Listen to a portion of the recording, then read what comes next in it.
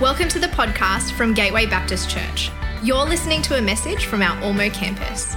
Find us at gatewaybaptist.com.au if you'd like to connect with us as we seek to change lives by following Jesus in our community, our nation, and our world.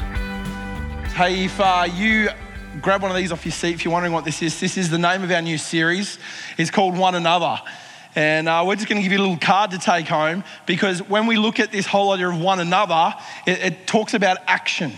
It's not just something that we're going to engage with intellectually over the next couple of weeks. It is actually, there's an action step in the One Another series. Like when the Bible talks about one another, it actually talks about what we do. It's a doing action. And so we're going to be looking at that because the scriptures, right from the very beginning, make it very clear that in our faith journey, it's not just about how we're doing with God. It's not just a vertical relationship. And the Bible talks a lot about how we relate to God and how God relates to us and how that looks. If you go back to the earliest parts of the scripture as God was establishing relationship with people, and probably the most famous giving of the law that most people, whether you're a church goer or not, would understand, the 10 Commandments. The first few commandments talk about how we relate to God, how God relates with us and how that should look. And when we gather together, obviously the first part of our service is about us spending time just through song and through music and what we call worship, engaging and saying some things about God that really matter. Some things that help align our hearts in that vertical relationship. But it's not just about getting that right. The greatest example of how faith is going for us is about how we deal with one another. And that's not as easy because God is perfect and we're not, right? And so part of the challenge of doing life together and doing faith is actually in the way we treat one another, we care for one another, we love one another. And that's sometimes the harder thing because you're a broken person and I'm a broken person, and so sometimes you're really hard to love and I'm really hard to love, and all of you wearing maroon this morning, you're especially hard to love, right? So I wore a blue shirt because it was the closest thing I could get to, just stating today where I stand. But the one another bit sometimes isn't easy, is it? But it's littered all through scripture. Let's have a look at some of the verses that talk about one another, how we deal with each other. Romans 12, be devoted to one another and honor one another. Romans 12:16, live in harmony with one another. Romans 15, accept one another. Encourage one another. Serve one another humbly in love. Be kind and compassionate to one another. Colossians, bear with each other and forgive one another. 2 Corinthians, greet one another with a holy kiss. Now this is the one I don't fully understand. Why don't you look at your partner right now and greet them with that? No, don't. All the new people are going, that weird church that meets in the school and they did this kissing thing in the middle. I have no idea. It's the one command I'm happy to give up on today, is greeting one another with a holy kiss. But you get the idea right through the scriptures. The New Testament, it talks about how we are to deal with one another. We're to honor, we're to show compassion, we're to be kind, we're to love, we're to encourage, we're to serve, we're to forgive, we're to care for. All of these actions that determine the way we live together. And so much of the scripture is actually teaching us how we do community well. I want to talk about just a statement Jesus made as he's meeting with his disciples in the days before his death that I think is one of the greatest statements that you will ever read, but one of the most challenging. It comes from John's Gospel, chapter 13. We're going to sit in John 13 today because what I want to talk about today is this whole idea of what it is to love one another. And Jesus says this, just in the midst of a random bunch of things that he's saying. He says, a new command that I give to you, love one another.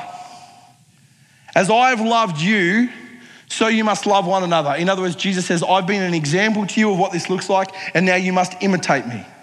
By this, everyone will know that you are my disciples if you love one another. Now, I find that last little bit the most challenging of that whole statement. Love one another. Like it's big in implication.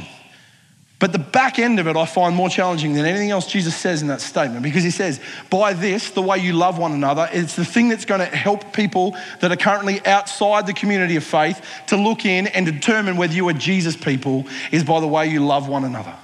Get this, right? It's not how much you know. It's not how articulate you are in telling people about the Bible or what the Bible says they should do in their life. It's not how often you come to church. It's not whether you put a fish on your car or a cross around your neck that makes people recognize that you're a follower of Jesus. The thing that marks you as a follower of Jesus, that those that are currently outside of the Christian faith, when they look in on how you are with others around you, the thing that marks you as different is the way you love, the way we love one another. Now, I'm challenged by that statement because I've experienced great love from people that are far from God. And some of you right now have experienced incredible love and incredible community from your sporting club or from the local RSL that you're a part of or from the parents group that you've connected with through your kids' school. So love is not something that sits exclusively within the church, but Jesus says when people look in on my people, the thing that's going to differentiate them from everybody else is the way that they love one another.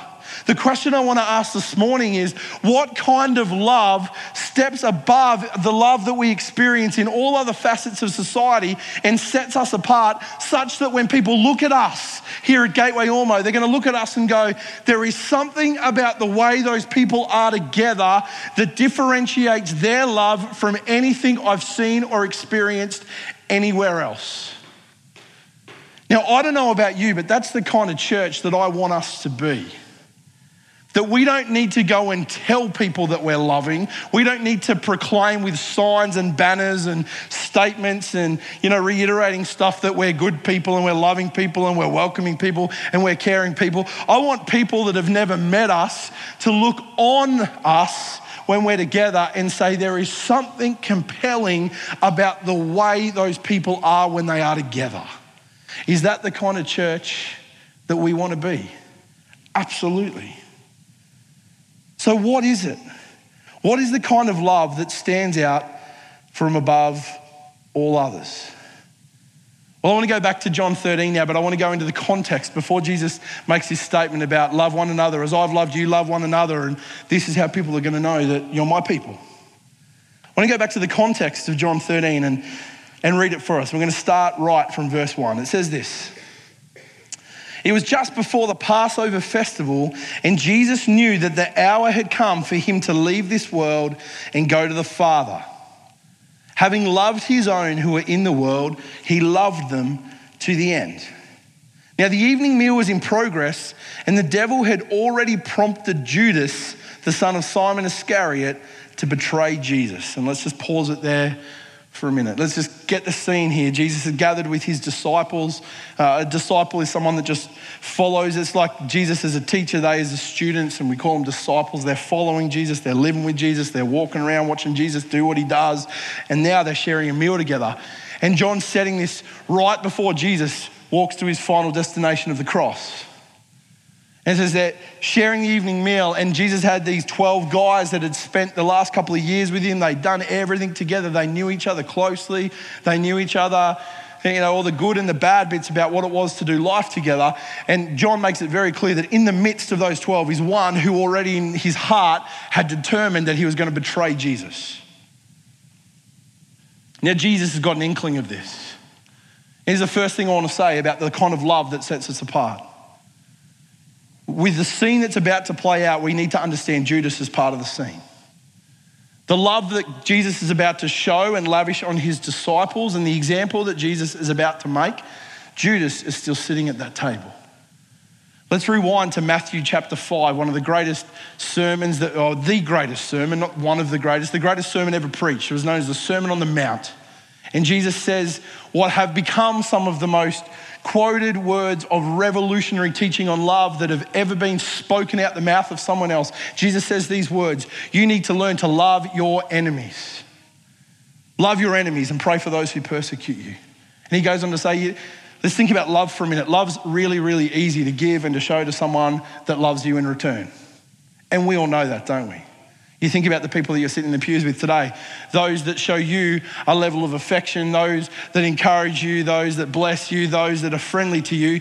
Man, it is easy to reciprocate all those things onto that person. Jesus says, Even the worst people in the world can do that. That's really easy to love those who love you. But I want to tell you, if you want to take love to a new level, you need to learn to love those who will never reciprocate, who will never give anything back, and actually those that you would class as your enemies. That's what love needs to look like. And so now in this scene in John 13, Jesus is about to show us that it wasn't just words that he spoke. Jesus is no hypocrite. He's about to show the very action of what it means to love those who hate you. And Judas already has determined that he's going to betray his friend. But with the scene that's about to be played out, Jesus is going to show what it means to love his enemy. If we want to answer the question of what kind of love stands out from all others, one of the first things we need to understand is that it's a love that's extended to those that have no love for us. If you want to learn to love the way that Jesus loves, if you want to learn to love in such a compelling nature that those outside are going to look in and wonder what's going on with those people, we need to find a way not just to love those that are diametrically opposed to us, but to love those that are different from us.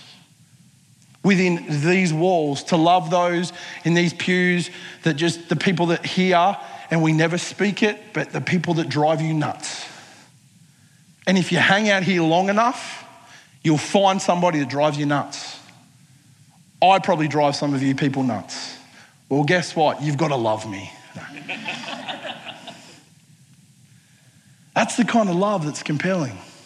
Is a love that's shown even to those that can't reciprocate love in return. Let me continue with the story. Verse 3, I think this is one of the greatest verses in this passage. Verse 3, Jesus knew. So the evening meal was in progress and the devil had already prompted Judas, the son of Simon Iscariot, to betray Jesus. And Jesus knew that the Father had put all things under his power and that he had come from God and was returning to God.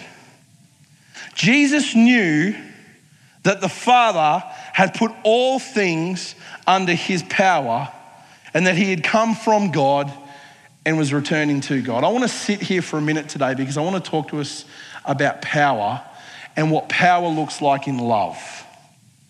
We'll talk about the power to love. Not the power of love, but the power to love. Just sit in that statement. Just leave that verse up for us, Zachy, if you can.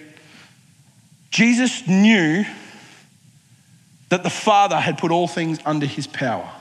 In this moment, reclining at the table with his closest friends, Jesus had a full realization. We don't understand how this happened or when this happened, but Jesus had full realization of who he is, who he was, and the power that he carried. You know, elsewhere in this discourse, Jesus says this. He says, if you've seen me, you've seen the Father. The Father and I are one. In other words, what Jesus says, he places himself in a pretty exclusive place. He actually says, I am God in the flesh. If you have seen me, you've seen the Father. And when people say, if God just showed himself to me, if I could see what God was like, then I might believe in him. Well, God's already done that for us. He gave us himself in the flesh, the person Jesus. And when we see Jesus, we see the perfect representation of God. See, Jesus has already said to us, when you see me, you see the Father, for we are one. If you want to know what God's like, study the life of Jesus. You're going to get surprised by how good he is, how loving, how compassionate, how gracious, how welcoming Jesus is. That's what God is like. But Jesus, in this moment, at this meal, says he knew the power that sat within him. He's sitting at a table thinking, I wonder what these guys would think if I told them the creation story. Because when the Bible says that before anything material existed, I was there. And John actually starts his gospel different from all the other gospel writers by saying, in the beginning was the Word, and the Word was with God, and the Word was God, and he was there in the beginning. John's already placed Jesus back in that pre-creation space. Perfect unity with the Father, the Son, the Spirit, hovering over this empty void. And then Jesus was present as the word was spoken that brought all things into being.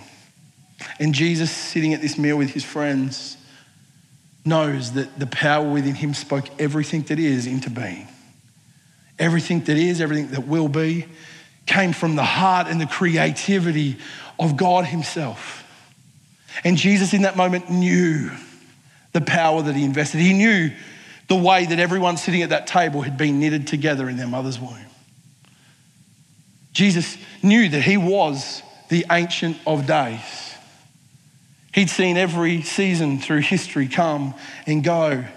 Imagine if you had that full realization and you knew the power. You knew that your word could speak things into being. You knew that you had all power and authority to get things the way that you wanted them. That's the realization Jesus has at this meal as he reclines with his disciples. Jesus knew, the Bible says, that he had all things put under his power and that he had come from God and was returning to God. Jesus had this power that was power of all knowledge, all wisdom, an understanding of how things were done. Jesus had access to every resource. Jesus knew he had the power that could unlock everything on heaven and on earth. You know what? In our culture, power is so often a stepping stone to self-interest. In other words, when we gain power, we get to manipulate things to work for us. What does Jesus do when he has this full realization of the power? Let me read it as it plays out. It says this: Jesus knew that the Father had put all things under his power and that he had come from God and was returning to God. So he got up from the meal, took off his outer clothing, wrapped a towel around his waist. After that, he poured water into a basin and began to wash his disciples' feet, drying them with the towel that was wrapped around him. Jesus had full knowledge of all power, and in that moment, the thing he chooses to do is to take the filthiest part of his mates' bodies. Middle Eastern culture, walking dusty roads in sandals. They probably came to the meal already having their evening wash and their shower, and so the only thing dirty about them would have been their feet. And so the God of all power gets down on the ground and takes the feet of middle-aged Middle Eastern men. If you want to come and see what that's like, I'll go walk in the dirt for a couple of hours and you can wash my feet and you can churn in the stomach at that experience. That is how Jesus chooses to use his power. Let me ask a question for a minute. What is power? Because so many of us here don't realize that we actually hold it, that we hold this incredible power. You think, I have no power. Well, some of us have power because of our status, the role we play in life, or the job that we have, or where we sit in the organizational structure. You see, for some of us, that gives us power. For some of us, we carry power because of our wealth. We have great resource, and resource gives us power. For some of us, we have power because of our incredible intellect. In other words, we're smart people, and knowledge, sometimes people say, is power. Like if you understand stuff, it gives you power. Some of us have power physically because of our strength. And we grew up dominating the schoolyard because of our strength. Some of us have power purely because of the place that we were born, which is probably the thing that puts all of us in this room in a space. The last couple of weeks, we're talking about Gateway Beyond, and we're talking about some of the things that we as a church do to put food on other people's tables. Well, the fact that by whatever circumstance you were born in this space means that most of us don't worry tonight whether there's going to be food on our table or shelter over our heads or the chance to educate our kids or the opportunity either to go to work tomorrow or at least go and find work freely. See, all of us in this room carry some level of power. And so Jesus in this moment shows us how we should display love in the midst of the power that we carry. And the first thing he does is this. Jesus helps us understand that someone's value is inherent to who they are. It's got nothing to do with what they do or what they possess. And we need to get this morning. If we want to understand what it means to love one another, we need to actually start looking at one another, not through the lens of what we do or who we are or how much we've got or how smart we are or how good we look or any of those things. We need to look at one another, and the first thing that needs to happen in our hearts is we need to understand that inherent in every person is a value that will never change, it will never increase, it will never decrease. It's not something that you can add to, it's not something that you can take away with. We've actually sung about it this morning. When we sing the words, I am a child of God, that is the full stop message of your value. And if we understand our value, all of a sudden, we don't get driven by becoming something that we're not. Our identity is not found in who we are or what we do or what we achieve. Our identity and our value is found full stop in who we are before God. And Jesus in this moment shows us what it is to show value to people, because he doesn't treat people through any other lens other than who they are created to be, a child of God. And if we want to know the best way to show love in power, we need to understand the inherent value of one another. You see, when power gets out of balance, we start to see others as commodities or means to our own end. How dare we reduce the pinnacle of God's creation to that? A person's value is far greater than their intellect. It's far greater than their status, their wealth, their capacity, their productivity. It doesn't matter who you are, where you've come from, what your backstory is, how successful or unsuccessful you are.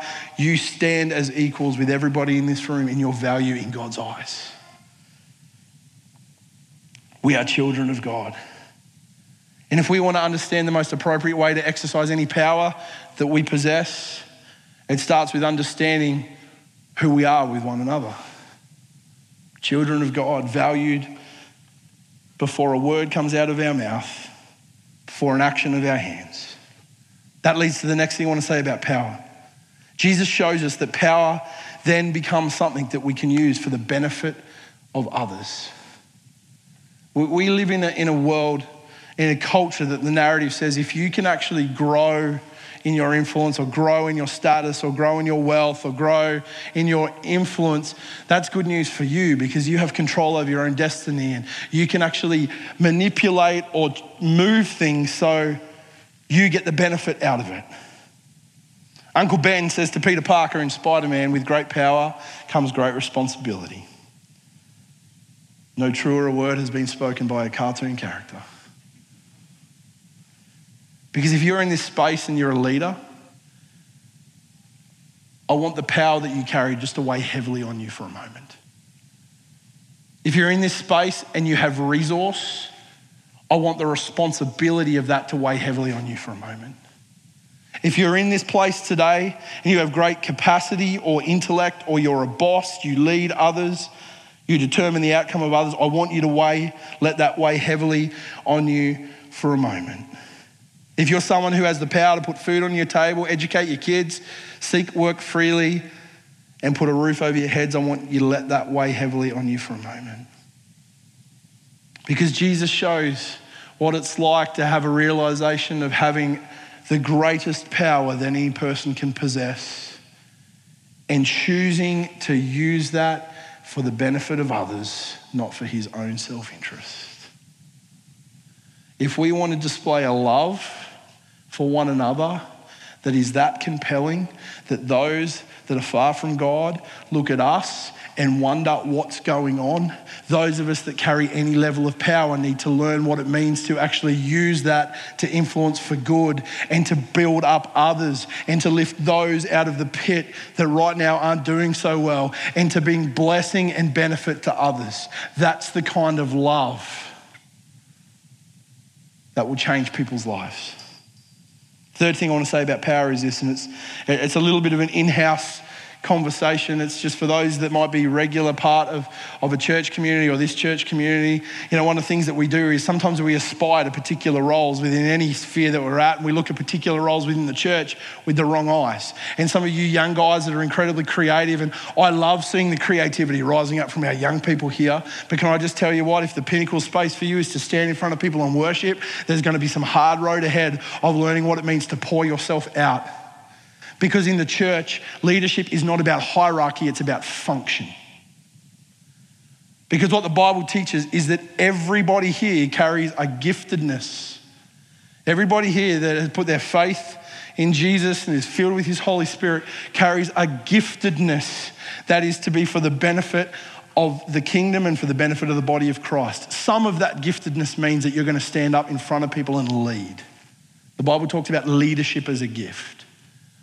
But leadership's not about power, and leadership is not about hierarchy. Leadership is purely about function. Good leaders help others thrive. Good leaders help others flourish. Good leaders are happy when someone rises up that's better than them and takes their space. Good leaders are the ones that don't need to take the credit and the glory for everything that's happened, but is happy to pour that on others. You see, leadership is not about hierarchy, it's about function. And if you're in these pews today and you're called to lead, whether it be in the church or any sphere of life as a follower of Jesus, the thing that you're called to do is to use that function for the betterment of others, not for your own glory. Jesus shows us what it is to love in the midst of power. That's a great segue into the final part of this passage. Let me read the last chunk out of this. Jesus knew that the Father had put all things under his power, that he'd come from God and was returning to God. So he got up from the meal, took off his outer clothing, wrapped a towel around his waist, and after that he poured water into a basin and began to wash his disciples' feet, drying them with the towel that was wrapped around him. Fast forward to verse 12. When he had finished washing their feet, he put on his clothes and returned to his place. Do you understand what I have done for you? He asked them. You call me teacher and Lord, and rightly so, for that is what I am. Jesus does not shirk back from who he is and what he's called to do. But he says this, now that I, your Lord and teacher, have washed your feet, you also should wash one another's feet. For I have set you an example that you should do as I have done for you. Very truly, I tell you, no servant is greater than his master, nor is a messenger greater than the one who sent me. Now that you know these things, you will be blessed if you do them. If you want to be great in the kingdom of God, guess what? It's a downward track. It's a descending track into greatness. Because in the kingdom, the greatest are the ones that serve. Two of Jesus' disciples, James and John, had an argument one day. You see, they started to work out Jesus was pretty special and there was going to be some benefits from being aligned with Jesus. And so they say to him, they kind of sidle up to him a meal and they say, Jesus, one day, when all this is done and you're in glory, like you are God and all that stuff, when you're in glory, I know that the best places at the table are going to be on your left-hand side and on your right-hand side. You reckon, I don't know if anyone else has asked you this yet, Jesus, but if no one else has got their names on those seats, do you reckon you could actually reserve those seats for us? Because that's the platinum seats, that's the gold row, that's the front seats at the concert. That is the place that we want to be. That's the corporate box at the Origin. That's the best place at the table. The others start moaning because they hear that these two have requested the seats of prominence and glory, and they start moaning about it and start arguing, probably because their hearts were like, I can't believe they got him before me. But Jesus says, you can't request that. It's not my decision to make. But let me tell you something. The greatest in the kingdom are those that learn to serve. If you want to be great, understand what it is to take everything that Jesus has given you, every gift that you have, and in those moments where the opportunity presents to take off your outer garments, not literally, but just if you're like Soph today, wearing 48 layers because you'd think we're in Antarctica for church, take off your jacket. When no one's watching and there's no glory to be had and there's no photos going to be taken and there's no stories going to be written and there's no YouTube channel or front page press, but in that moment when nobody's watching, learn to serve. If you want to be great, learn to serve. If you want to lead, pick up the mop. If you want to be great, don't just care for those that are easy to care for. Care for the broken, the messed up, the hard work.